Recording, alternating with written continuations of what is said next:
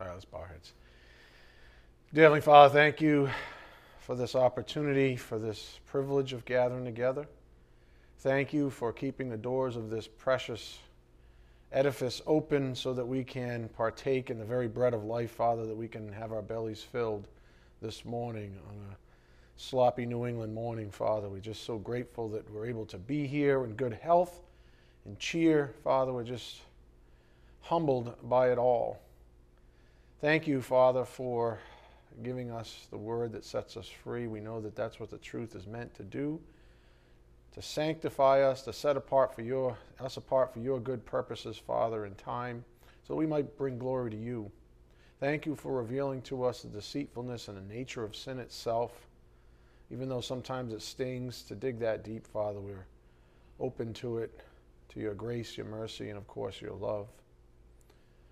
We pray for those that can't be with us for a variety of reasons, and we pray most of all for those that are still lost, that they might be saved before it's too late.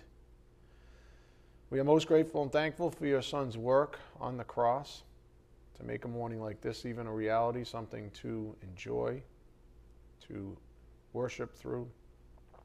Father, we just ask for your blessings on this morning's message. May it be edifying for our souls. We ask this in Jesus Christ's precious name. By the power of the Spirit, we do pray. Amen. Again, the deceitfulness of sin. Before we dig in, I wanted to share a couple of correspondences with you. These are two individuals on separate occasions that just happen to be sharing with me via like email or text or what have you. The first person says, "We see nothing, we know nothing, we don't love, serve, obey, live as we ought. He is 100% love. We are 100% depraved. We have no clue as to how truly magnificent he is. My prayer? I pray he lets me see him, what I can bear, what I can understand in my finite mind, so I may love and honor and obey." This same person went on to say, I wanted to know why the angels sing day and night to him. Seemed a bit obnoxious to me. What kind of God demands that constant adoration? So in my arrogance, I humbly asked for an explanation, as if he needs to explain himself to me, but he chose to. He personally does not demand it. His essence, perfection, love, those aspects which are him are what demand it. Because when you truly see who he is, as angels do, the only response is praise and adoration. Well said. I had another person share the following with me. "Pastor, I wanted to say thank you for being a real shepherd," all capitals. I guess that's so DJ can even read it. "Wanted to say thank you for being a real shepherd. This is one sheep who needs the rod once in a while. Thank you for using the staff. Sometimes we need the hook of the staff for compassion, to stay away from the thorn bushes, and sometimes we need the rod to stay in line. If people in the local assembly don't like it, maybe they're not hearing their shepherd's voice, capital S, reference to Jesus. Maybe they need to find their shepherd, capital S. Thank you again, Pastor, for staying real with the truth."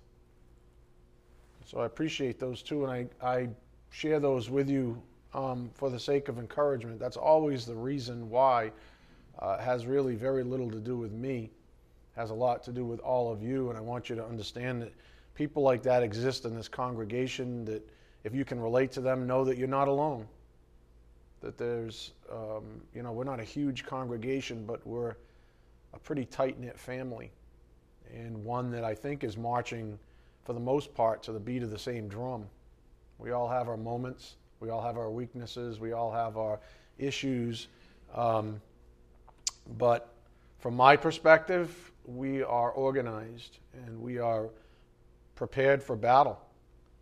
And he continues to keep us marching in a direction that, unfortunately, sadly, most churches nowadays, most, quote, Christian churches nowadays, refuse to walk in. And so, for whatever it's worth, I'm proud of you all. I know that's a sin, but hopefully you understand that even Paul said such things, that there's a such thing as a righteous pride, and that's a good thing. So just keep it up, and thank you for sharing when you do. Changing gears, I want to open up with a reminder of the nature of sin. Now, this is just a quick survey of sin in the Bible, and you can take it on yourself. These notes, as always, are going to be on the website. I'm not going to take you to all the verses. I'm just going to show you through Scripture what sin is likened to, just as a reminder to get us started this morning. Sin is likened to carcass scum in a boiling pot. Ezekiel 24:10-12. The blood and pollution of a newborn child. Ezekiel 16:4-6. Putrefying sores. Isaiah 1:5-6. A menstrual rag. Isaiah 3:22. Lamentations 1:17. A dead and rotting body. Romans 7:24. Sin is likened to the offensive stench and poisonous fumes of an open grave. Romans 3:13. The lusts of the devil. John 8:44. An ulcer or gangrene. 2 Timothy 2:17. The dung of filthy creatures. Philippians 3:8. And the vomit of a dog or the wallowing of a pig in the mire. 2 Peter 2:22. That is how the Bible likens sin. Those are the things in the description, just some of them. It's a quick survey of the nature of sin. It is disgusting, in every way grotesque, in every way unholy. And that's why this fervency keeps coming from the pulpit. I'm surprised I haven't lost my voice. It's because the deceitful part of sin itself, the ugliness of sin, is the deceit itself. It's that grotesque. Any questions? And for the record, this isn't all of it. Hardly. Sin is much more insidious than those things we can relate to with our natural senses. I was reading on sin, and it's funny because what do you do when you try to describe sin? The only thing you can describe sin is like sin itself. It's like God. How do you describe God? The only way you can describe God is by saying He's God. The only way you can describe sin truly is to call it sin. And like the Bible, it might say, becomes more sinful. We don't have words for it. It's the ultimate. It's the end point. We just sort of keep throwing words at it and adjectives and liken it to things we can conjure up in our own imaginations. And it never does full justice. And I think that's part of the problem. We never give sin full credit. We never give sin full credit. And to our defense, it's really hard sometimes because we can't even describe it fully. So sin is much more insidious than those things we can relate to with our natural senses. Sin is something that really only the light of the Word can discover in us. And so we've been on this journey of discovery because when something's deceitful, we have to go looking for it. It's hiding by its very nature. And so we've been on this sort of journey. And the only thing, when you look under a rock, it's dark under there. You have to shine a light under there. When the Spirit turns over a stone in your soul, you need the light to see what's under there. And that's the only choice we have. because God knows we can't do it on our own. Sin is something that only the light of the Word can discover in us. David, King David, a man after God's own heart, Acts 13:22, was the one who wrote Psalm 139. Go there, Psalm 139:23. Psalm 139:23, and it's important for you to remember that David is described by God as a man after his own heart. So you have to say, all right, if he's a man after his own heart, what about David might be the indicator? What's indicative of that statement? Well, here we have a very good point to look at, a very good reason why God would say that, a man after his own heart. Look at his humility. Look at his willingness. Look at what his desire was. What is God's desire for you? For you to be saved and then come to the knowledge of Him, to orient to Him, to understand what His will is, to find out what's pleasing to Him, so that glory goes to Him.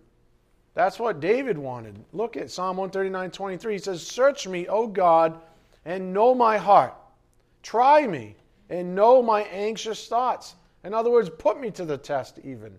Try me. And see if there be any hurtful way in me. Who's He concerned with? God. He doesn't want to hurt the one He loves the most. Is there any hurtful way in me? He doesn't want to hurt any of His children because that would hurt God. That would be injurious to God, you see. Offensive to Him. And see if there be any hurtful way in me, and lead me in the everlasting way. No wonder God proffered him that way. No wonder why God describes David as a man after His own heart. No wonder why.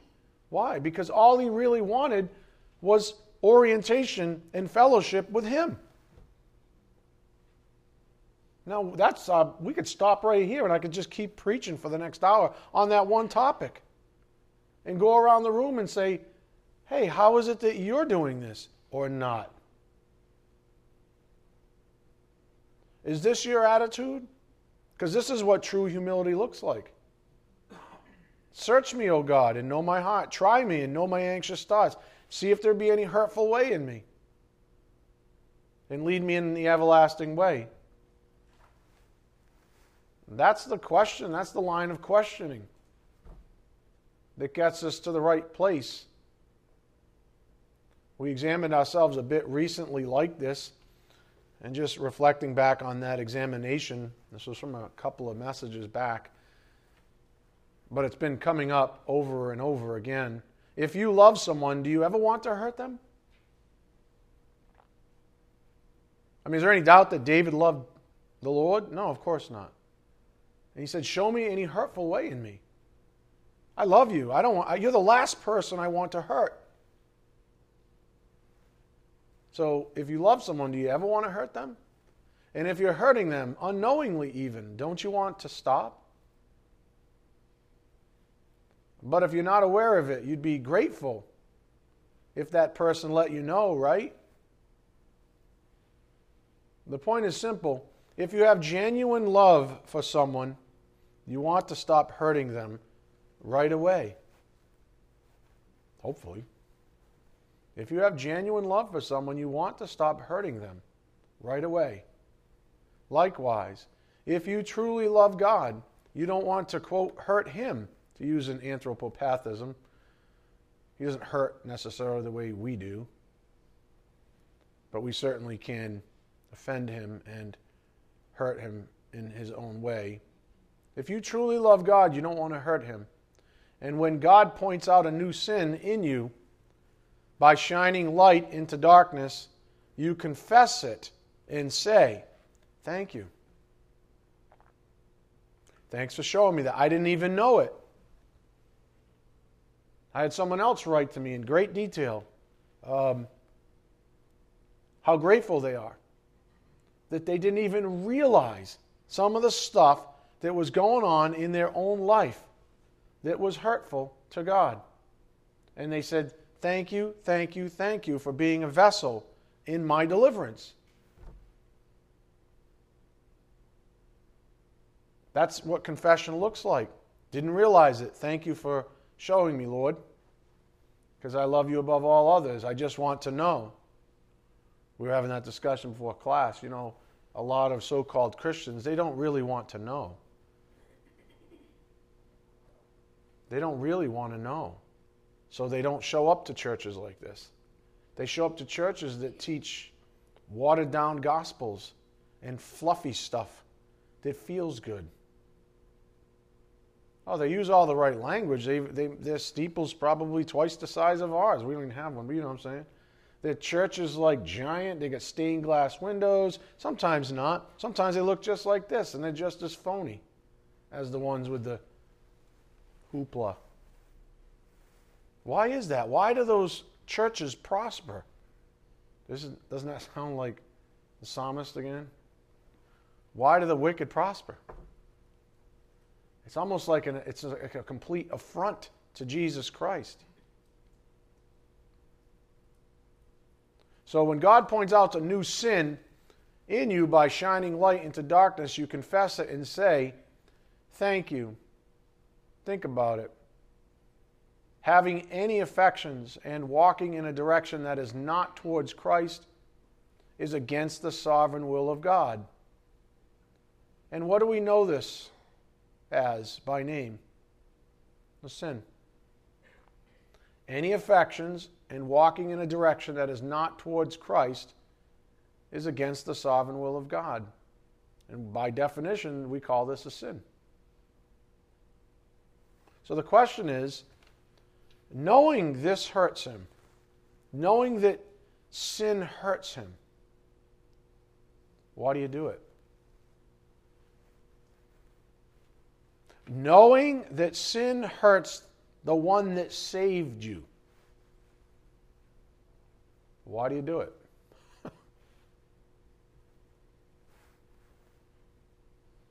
Your freedom and your sanctification lies in your honest answer to that question.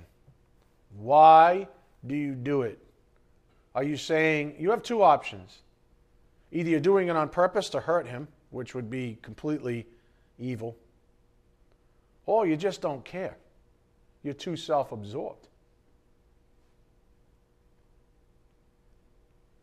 Your freedom and your sanctification lies in your honest answer to that question. If you know it hurts him, why do you do it? Back to our analogy for a moment.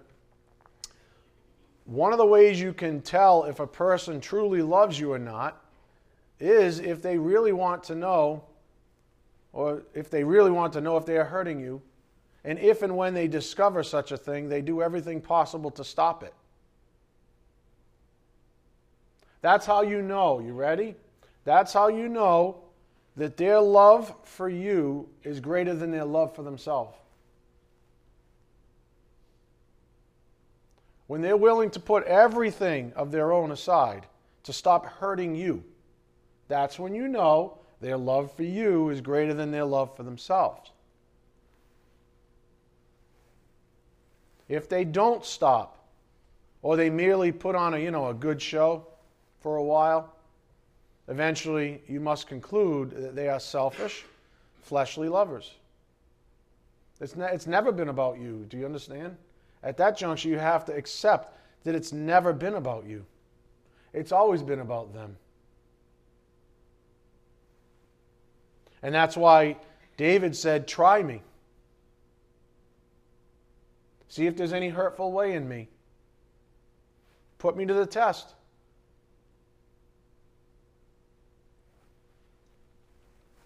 Frankly, if you're a believer, you need to protect yourself from people like that. Selfish lovers, because they are of the evil variety of people. That's why the Bible says, you should never shack up with an unbeliever as a believer. What fellowship is there with lightness and darkness, righteousness and Belial?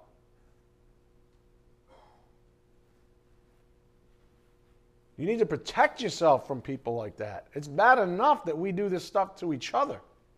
Never mind someone completely void of any righteousness whatsoever, or any love for Jesus Christ whatsoever, completely dominated by sin. God forbid you get in a relationship with someone like that. The only way they know how to love you is selfishly. Again, as David said, this is all we're trying to get at here, and that's just an example I'm using. Verse 23, you're still there, right? He says, "Search me, O God, and know my heart. Try me and know my anxious thoughts, and see if there be any hurtful way in me, and lead me in the everlasting way."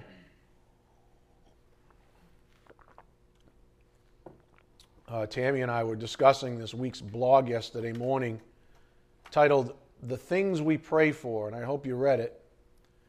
And as I was sitting there, I saw the little sign in my home, and it reads, "Count your blessings."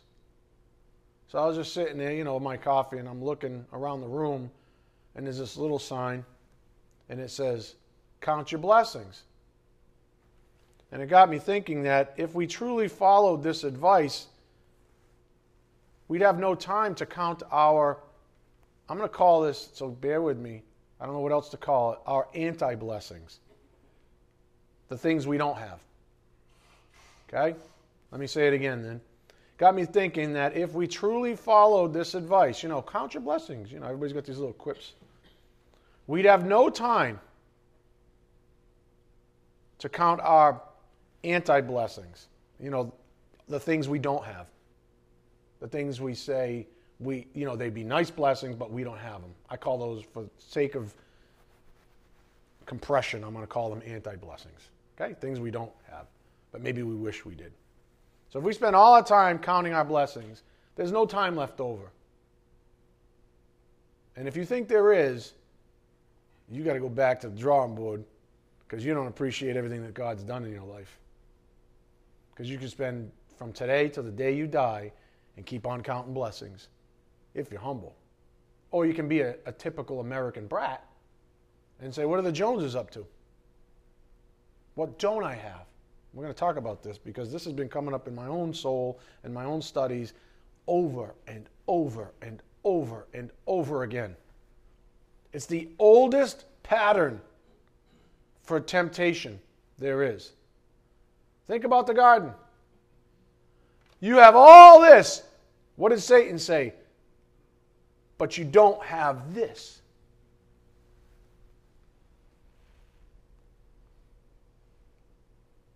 You have all this, God said.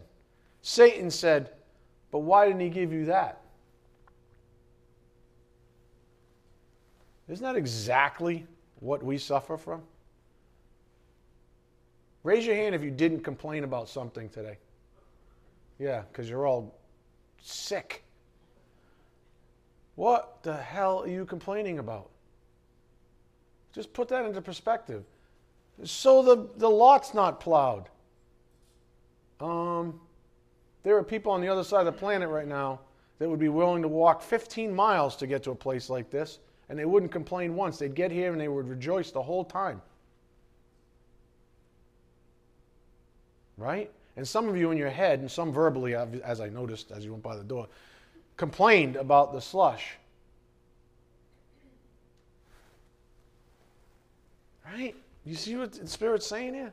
If you count all your blessings, there's no time to count your anti-blessings. Isn't that what God wants after all? Go to 1 Thessalonians 5:16. Isn't that what God wants after all? Isn't that the righteous thing? Isn't that what keeps us content and happy and filled with gratitude? Counting our blessings? When did we stop?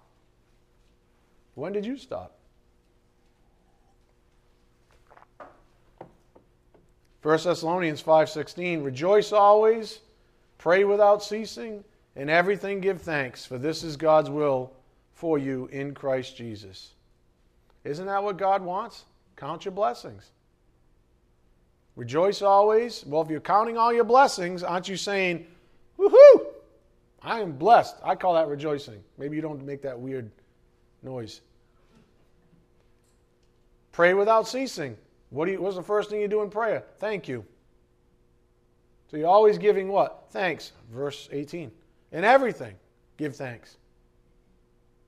Do you see? This is not just for God even. It's for you. He wants you to abide in a state, a resident, abiding state of gratitude.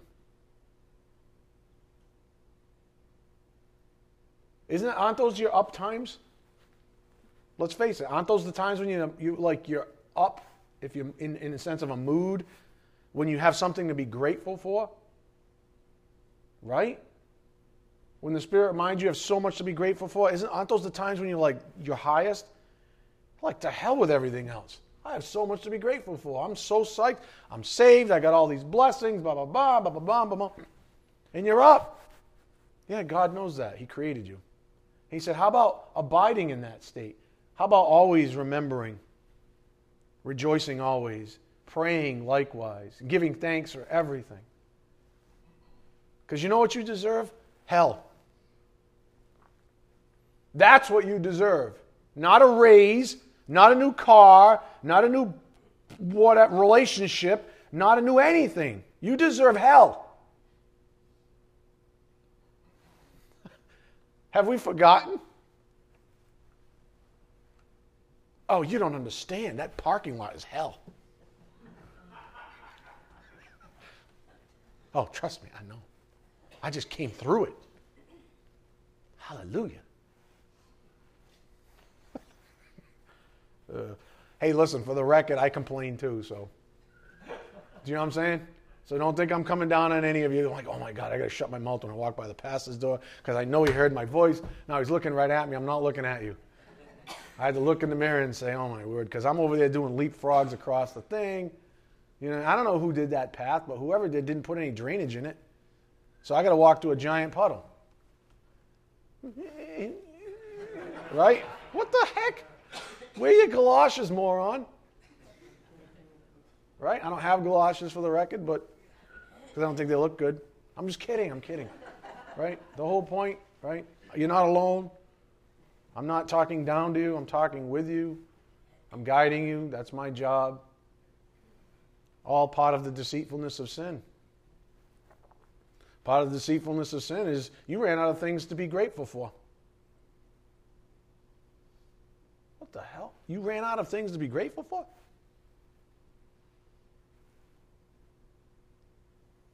But you don't understand, Baldy.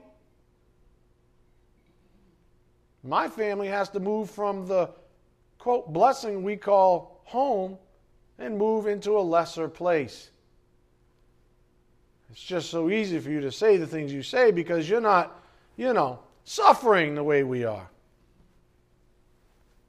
You don't suffer the way we do. First of all, how the heck do you know how much me and mine are suffering? You don't know that. Second, and much more importantly, are you counting your blessings or your anti-blessings? What makes you think that you deserve anything you have? If you deserve hell, anything above hell is a blessing, right? So what are you complaining about? Paul said it, I've learned to be content in whatever. Sometimes I have, sometimes I don't, whatever. You have to ask yourself, do you even understand what blessing means? That's a big question for most American Christians. We think that prosperity is blessing. We think that having a new DVD player or, I don't know, whatever the heck you guys want, new hair clips, or shoes, or I don't know what you people order on Amazon. Do you even understand what a blessing means? Do you understand that a true blessing from God is anything that sanctifies you? Do you understand that a true blessing from God is anything that sanctifies you?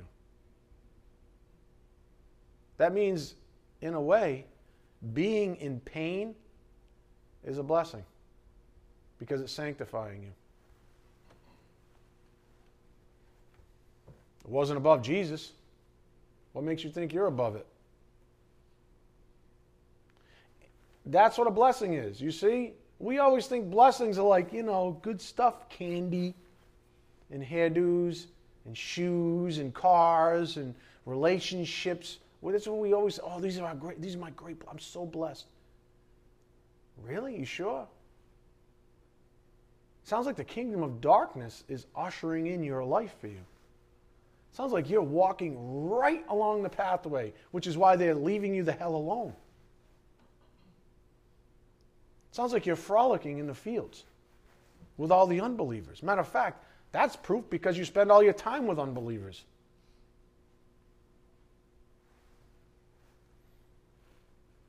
That's what you call a blessing?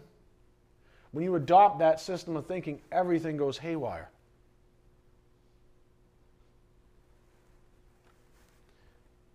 A true blessing from God is anything that sanctifies you. Anything that does not sanctify you isn't from God. Anything that does not orient you to His will isn't from God. Anything that you've deemed a blessing, quote unquote, isn't a blessing at all because it didn't originate with God. So when you count your blessings, make sure you're counting the right stuff. Make sure you're on the right sheet of music. When's the last time you thanked God for suffering?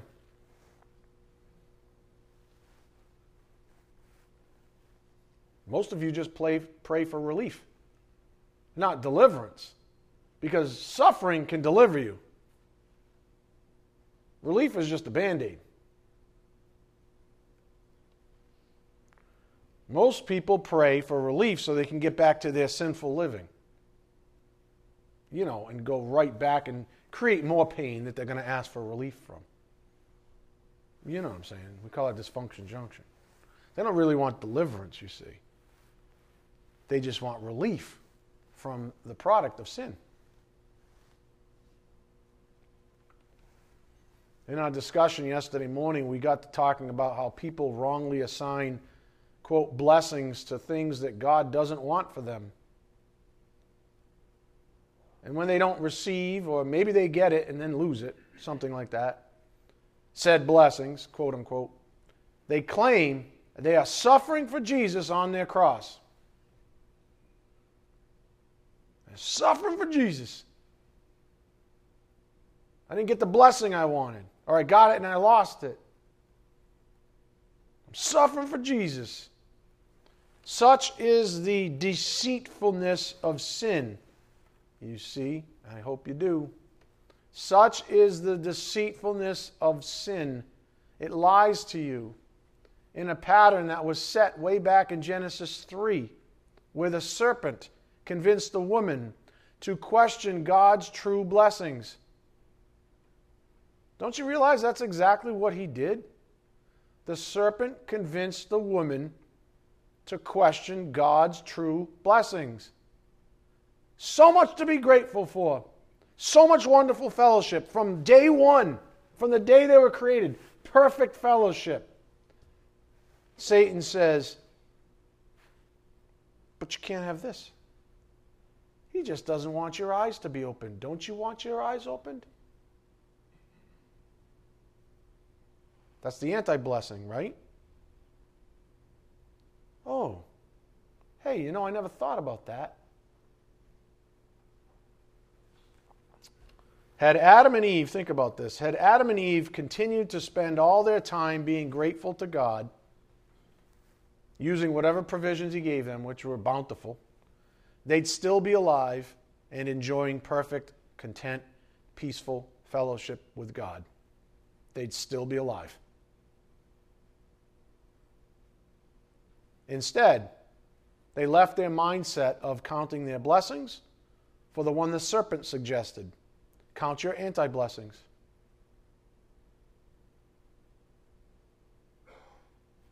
They left their mindset of counting their blessings, which is where peace comes from. Isn't that what we just read, 1 Thessalonians 5, 16 and 18? That's God's will for you, to abide in gratitude. That lifts you right up. Does it not? Count your blessings. The serpent said, and this is how he sowed misery. Think about your own life. If you counted all your blessings right now, and you started doing it right now, you'd be like, yeah, this is great, it's great, it's great. And then I came along and said, yeah, but you don't have this. All of a sudden, you're like, you were fine. What was the difference? You stopped counting your blessings. You stopped abiding in that sense of gratitude. And all of a sudden, serpentine-like thinking, lawyering. Let's go on the other side of this thing. What don't you have? Let's change the conversation. What don't you have? That's satanic. And that's why there's so much misery, even in this one room. Let's face it, the things you're miserable about, they're sinful. The things you're miserable about are the things you supposedly don't have, but you want. Right? Some of you say, I'm lonely. So? Some of you say, I'm broke. So? Some of you say, I'm ugly. So? Some of you say, I'm stupid. So? What about all the other good things in your life, you jackass? Are you serious with this right now? You want everything? Oh, that's right. You want to be like Satan was. You want to be like the Most High. Oh, you want to be perfect. And if whatever's not perfect, you complain about. Newsflash, you're not God. You deserve hell. And He decided to save you. But that alone, that one thing, salvation alone should be enough for the rest of your life. And if you go overseas right now, that's exactly what they live on. They say it's enough. It's enough. My kid just died from starvation. It's enough.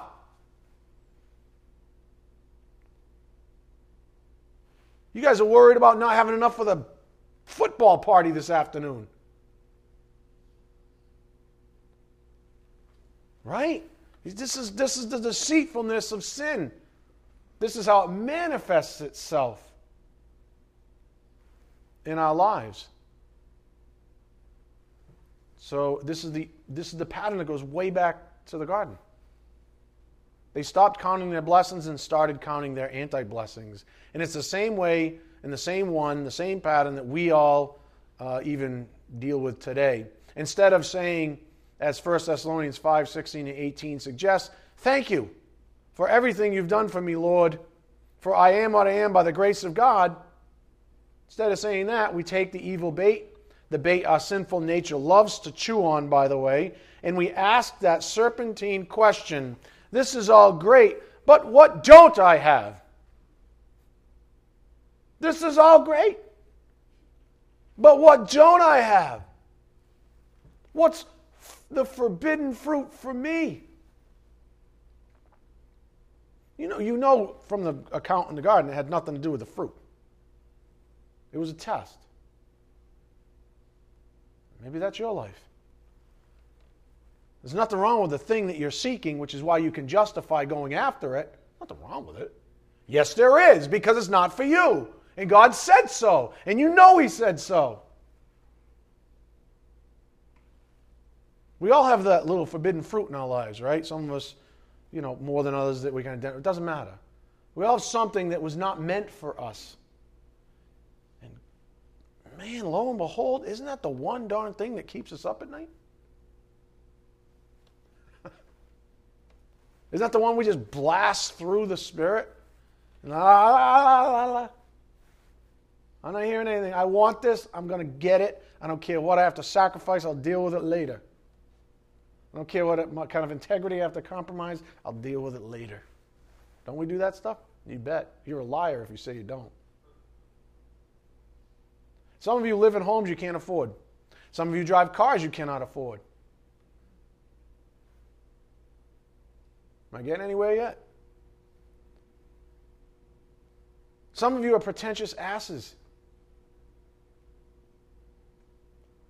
Some of you walk around with your chest puffed out for no apparent reason. Because you're still abiding in your human self-esteem.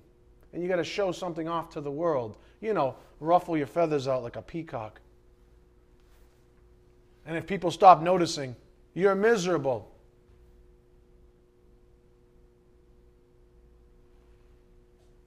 Where does that come from? I don't no longer have the approbation of the world. Who the hell ever said you had to? And what do you care about what the world thinks about you? Honestly, if you want to be 500 pounds and never comb your hair and come to church, just please wear deodorant.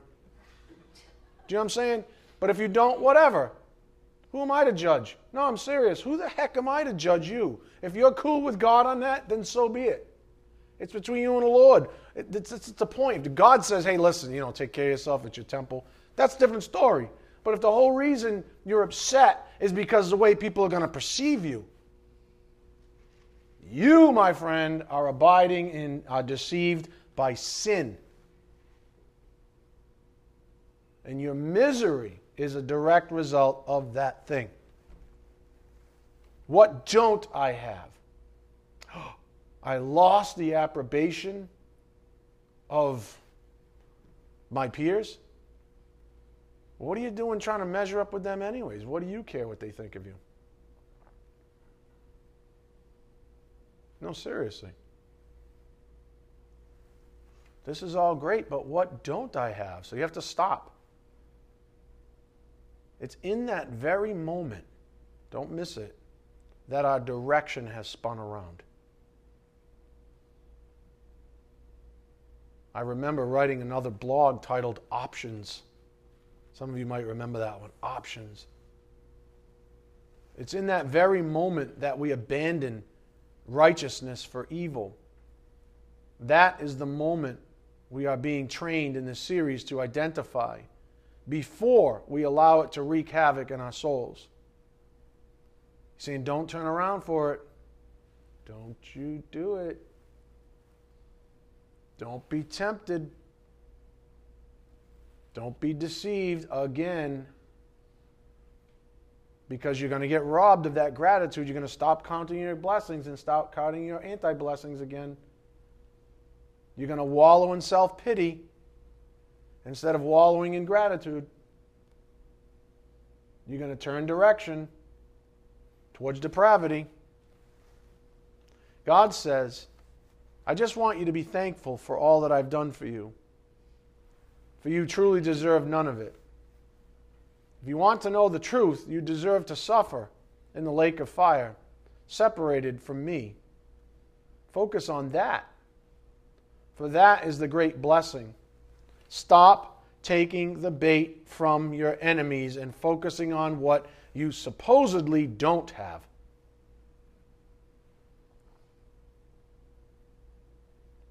I hope you see the pattern here. The one set in the garden at the fall. That's what I love. I was telling DJ that before.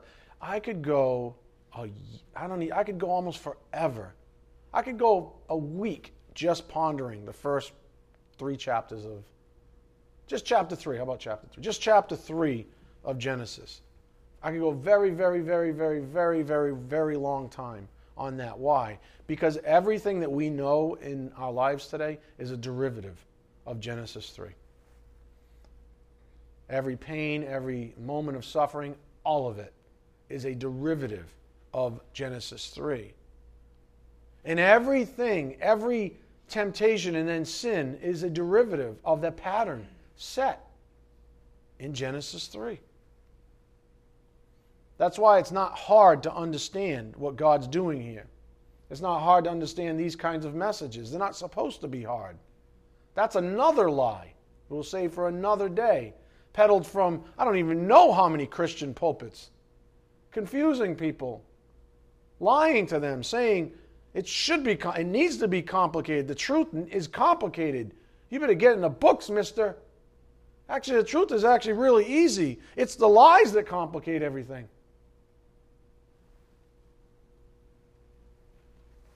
So anyways, I hope you see the pattern we're talking about here this morning. It was set at the garden, or in the garden at the fall. If not, please listen to this message again on your own time. Or at least spend some real time on this in prayer. I'll say it again. After the Gospel Reload series, this one is a real contender for second place in terms of magnitude. I had one of those people that shared with me earlier say they're so excited about what's going on in their own soul. Not only are they following along now, they went back to the first lesson and are listening at the same time. Can't get enough of it. Again, I say, count your blessings, and please know what this means. Do not buy the lie. Count your blessings and know what that means. Do not be deceived into thinking that you don't need to ponder this long and hard, because trust me, you do. Some be like, I got the little plaque on my TV too, you know. I know what count my blessings means. Are you sure about that? Why are you miserable then?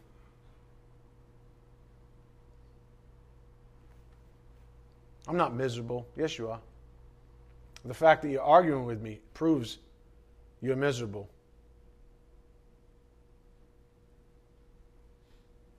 Do not be deceived into thinking that you don't need to ponder these things. From this past week up here on the board, understanding sin. Not only is sin negative against holiness, it is positive for depravity.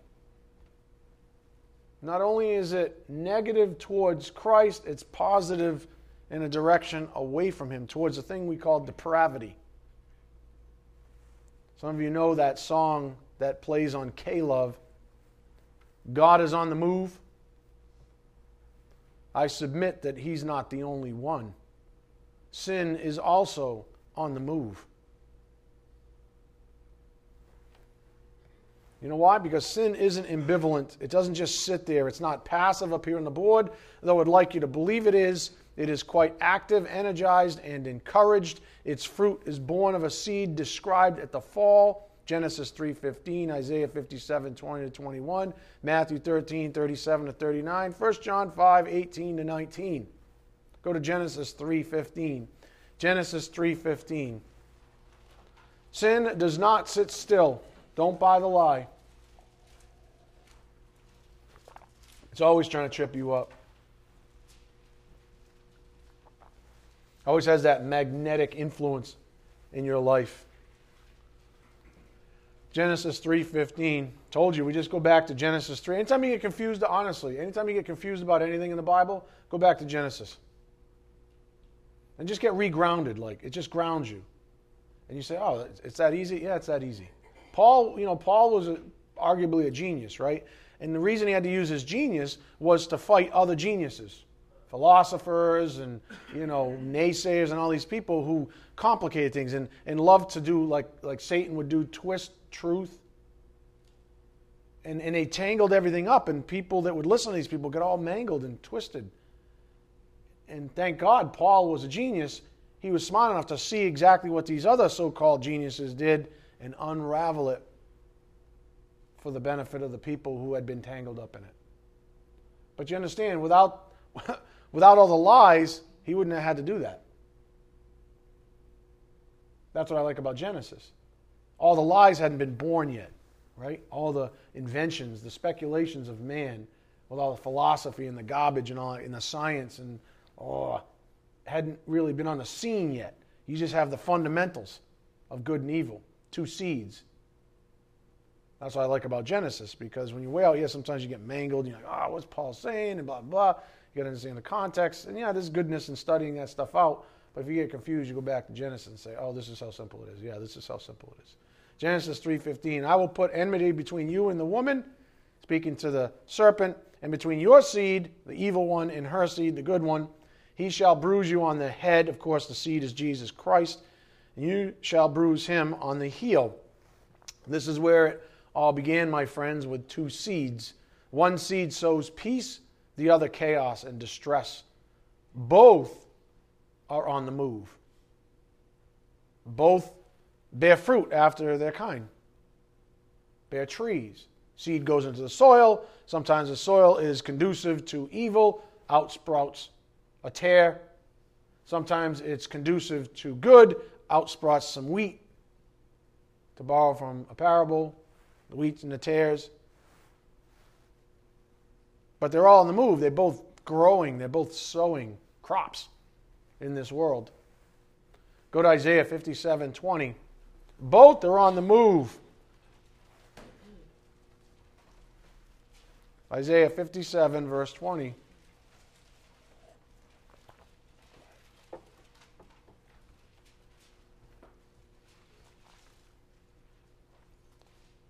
One sows peace, the other sows chaos and distress.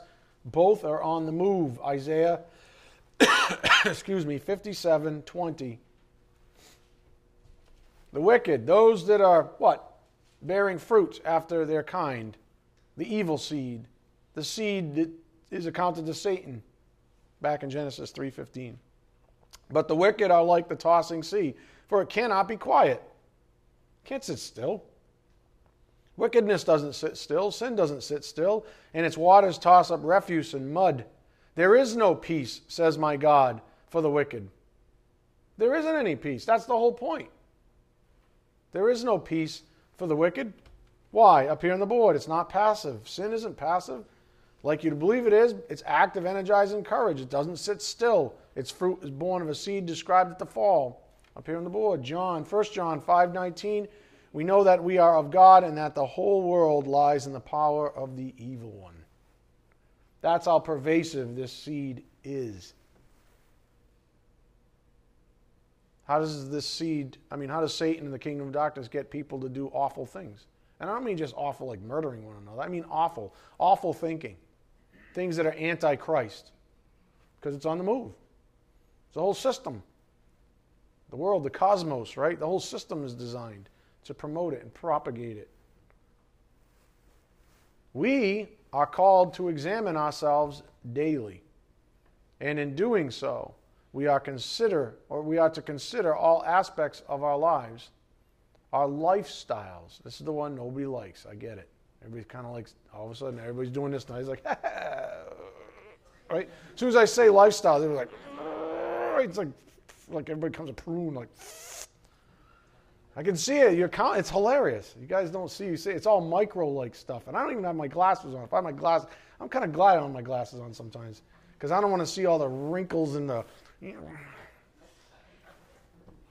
what happens. Guys are, just say anything but lifestyle, please. Don't say lifestyle, because if you say lifestyle, man, my entire life now is on the chopping block. Yep, it is. And the lifestyle one's tough because, a lot of people have managed to do this little game where they live a lifestyle, but there's nothing identifiably wrong. Right? There's no, heinous, overt sin, like some people have in their life. Now, they just have this little, under-the-radar lifestyle that's completely evil. I mean, who are you acting like in the first place? The deceitfulness of sin. So if you're flying under the radar, right, you're deceiving yourself and others. You don't deceive God, but this little game is all based on deception. But God sees your heart. As long as you don't make any, as long as they call it an echo in radar terminology. As long as the echo's not too big on the radar screen, I'm not as bad as my neighbor because, then maybe God and everybody will focus on them because they're murderers or thieves. Did you see him on the news? Right? Dude's a pervert. So are you. You're just more satanic about it. You're just more polished. Just leave my lifestyle alone, please, for one Sunday. Nope. No. Why would I ever do that? Why would I ever do that to you? We know that, quote, where our treasure is, there our heart will be also. Matthew 6:21.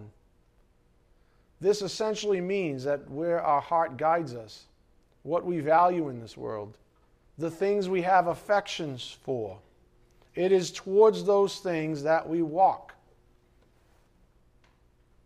So when I say, see, there's no sin along the way, the sin is in the direction that you're walking. The sin is your lifestyle itself. Sure, you haven't stolen anything in a while. But you realize even that is a lie? Because every moment you disobey God, you've stolen a moment from Him, His glory. What should be His glory, you've stolen from Him to try to glorify yourself some way. So you're all thieves, you see? You're all adulterers. You're all thieves. You're all liars. Happy Sunday morning. Right? This is just to get you to think properly about the deceitfulness of sin. If our affections for the things of this world, if they are for the things of this world, we walk as the world walks, in the direction of sin, towards depravity. If our affections are for God, we walk as follows, up here on the board. Galatians 5:16, but I say, walk by the Spirit, and you will not carry out the desire of the flesh. The Spirit's never going to misguide you. He may guide you into suffering. He may guide you away from certain people. He may guide you away from a job or even a location, I guess, in some ways. But He's not going to ever guide you towards depravity. And like it says a little further down that same chapter, the fruit of the Spirit, you get all that stuff when you walk by Him. He says, walk with me, and you get to enjoy all this stuff. Walk away from me, and you lose all that stuff. Love, peace, patience, kindness, goodness, faithfulness, self-control, all those things, you lose them. Stay with me, you get them. Walk away, you lose them. That's the Spirit of Christ, by the way, so-called elsewhere in Scripture. Same Spirit, same God, same mindset, same heart, same everything. Same God we talked about at the beginning of class. Same one that David said, search me, show me any hurtful way in me. That one. Same guy, same person. Same God. Walk by the Spirit. Up here on the board. Our affections set our direction. Our direction reveals who and what is mastering us. Towards sin, Teshuka, or towards God, Jesus? Who's mastering us? Sin or God? Sin or Jesus? Here's the running principle from this past week's messages up here on the board. How sin usurps sovereignty. For sin to be most effective, it must grab hold of our affections. If it has our affections, it has our attention, our direction, our, quote, love even, though it's not godly love. With our, quote, love comes our obedience, which essentially describes a sovereign, master-slave relationship. And we read Ephesians 5, 6 to 10. I'll give you 8 to 10 up here on the board in the Amplified. Sorry about the eye chart. For once you were darkness, but now you are light in the Lord. Walk as children of light. Live as those who are native born to the light. For the fruit, the effect, the result of the light consists in all goodness and righteousness and truth, trying to learn by experience what is pleasing to the Lord, and letting your lifestyles be examples of what is most acceptable to Him, your behavior expressing gratitude to God for your salvation. Whew, that's a lot. But that's what walking looks like. It's experiential, it's real, it's in gratitude, and it has everything to do with your lifestyle. It has everything to do with the direction you're walking. Not just your little list of to-dos and to-do-nots. That's what religious people like to do, and it gives them a free pass. Because it never gets down to the lifestyle. It never gets down to the direction. It's just about to-dos and to-do-nots. And that's religion. And Jesus said to religious people of His day, get away from me, I never knew you. I know you did all those things. I don't know you. I know this person. My sheep, what? Follow me. And if Jesus is going in that direction, guess where the sheep go? In that direction. I don't care what you do along the way. I don't care what kind of quote-unquote fruit you think you're bearing. Everybody bears some fruit. But if there's no love, we talked about this 3-4 messages ago. If there's no love behind it, then it's worthless fruit anyways. The one who loves me abides in my commands. What's the foremost command? Follow me. You see how this dovetails together? Whoop. You love me, you're going to follow me, because that's what my sheep do. The sheep love their shepherd.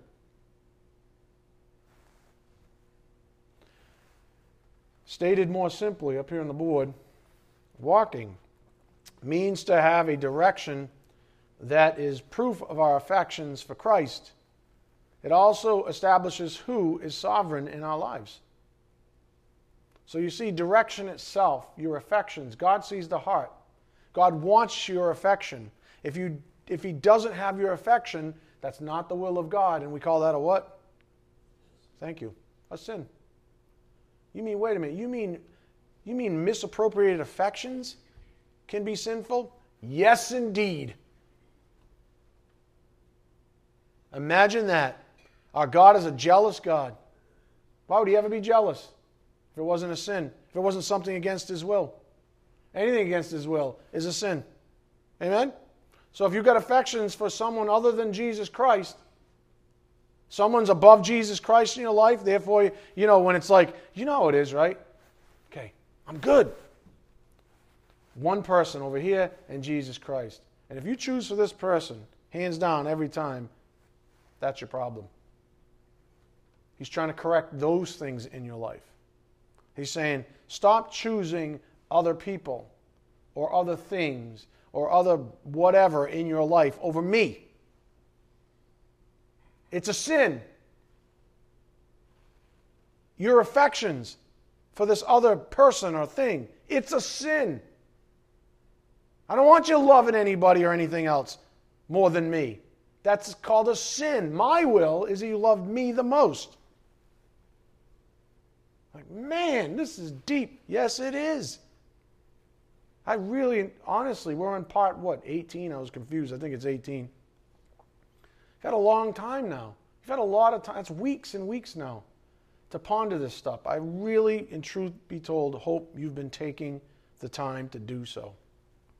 If you haven't, I don't even know what to say to you at this point. I really don't. Maybe this will help. No one can serve two masters, Matthew 6:24. For either he will hate the one and love the other, or he will be devoted to one and despise the other.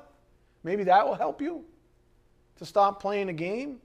Or 2 Corinthians 5:9. Therefore we also have his ambition, whether at home or absent, to be pleasing to him. Maybe that will help you. See the light in what's going on in your own life, why your lifestyle is the way it is, and why he keeps harping on it, and why all of you kind of like nervously, giggle when the Spirit brings up lifestyle and makes a point of it. Why does everybody nervously giggle? Why does everybody not like it? Well, that's between you and the Lord. I have my own issues. But all of this, I can't believe we're almost out of time. I cannot believe it. Some of you are like, yes. I hope you're not like, honestly, these messages, there's nothing to do with me, by the way. These messages are pearls. If I was to die tomorrow, I would want somebody to pick up my notes. Somebody, some shepherd to come along, pick up my notes and keep running with this thing. Because these messages are pearls. Pearls among pearls. These things are truly life-changing. Seriously. Scott, I'm serious.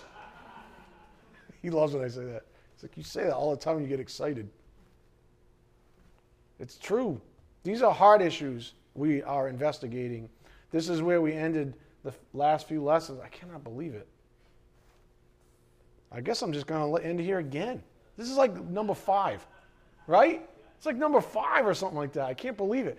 But just put that in perspective then. We venture out and we come back. We venture out some in a different direction, we come back. We go to some other scripture, we come back. What do you see here? It's not a lot unlike what I described with Genesis. We go out and we come back. We venture out, we investigate a few more nuances, a few more confused people, some accounts of evil and good coming and clashing because of the two seeds, and then we come back and go, it's really not that difficult, is it? And I just talked about this, really, truth be told, about your affections. if your affections are not with Jesus Christ, if they're for someone or something else, and they're steered away from Jesus Christ, that, my friends, is a sin. Put this in perspective. You were bought with a price. Redeemed from hell itself, from death. Redeemed from the curse. Paid for with the blood of Christ. Your life isn't even your own anymore. You're someone else's servant. He's your master. It makes a whole lot of sense to realize that your affections need to be towards Him, the one who purchased, who gave everything for you. And if they're not, from His perspective, it's a sin. It's like, I deserve this. I didn't need to earn anything from you. I deserve this from you.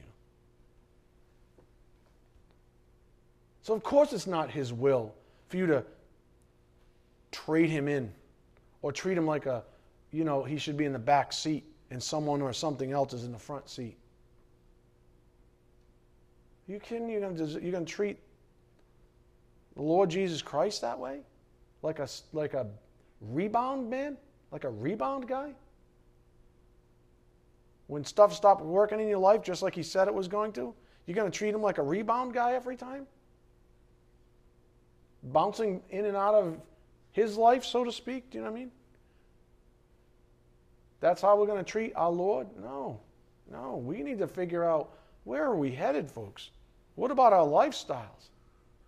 Stop counting our sins and lists and stop counting our anti-blessings and get back to counting our blessings.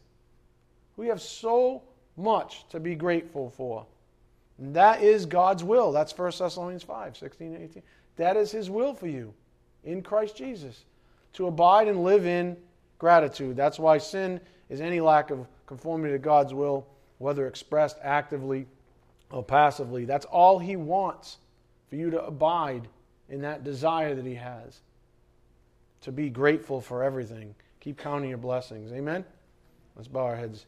Dear Heavenly Father, thank You so much for this wonderful opportunity to fellowship together, to digest the very bread of life. Father, what a grace gift this is, done in mercy and love. We just ask for Your blessings as we take the things we've learned out to a lost and dying world, Father, that needs it so desperately. We ask this in Jesus Christ's precious name. By the power of the Spirit, we do pray. Amen.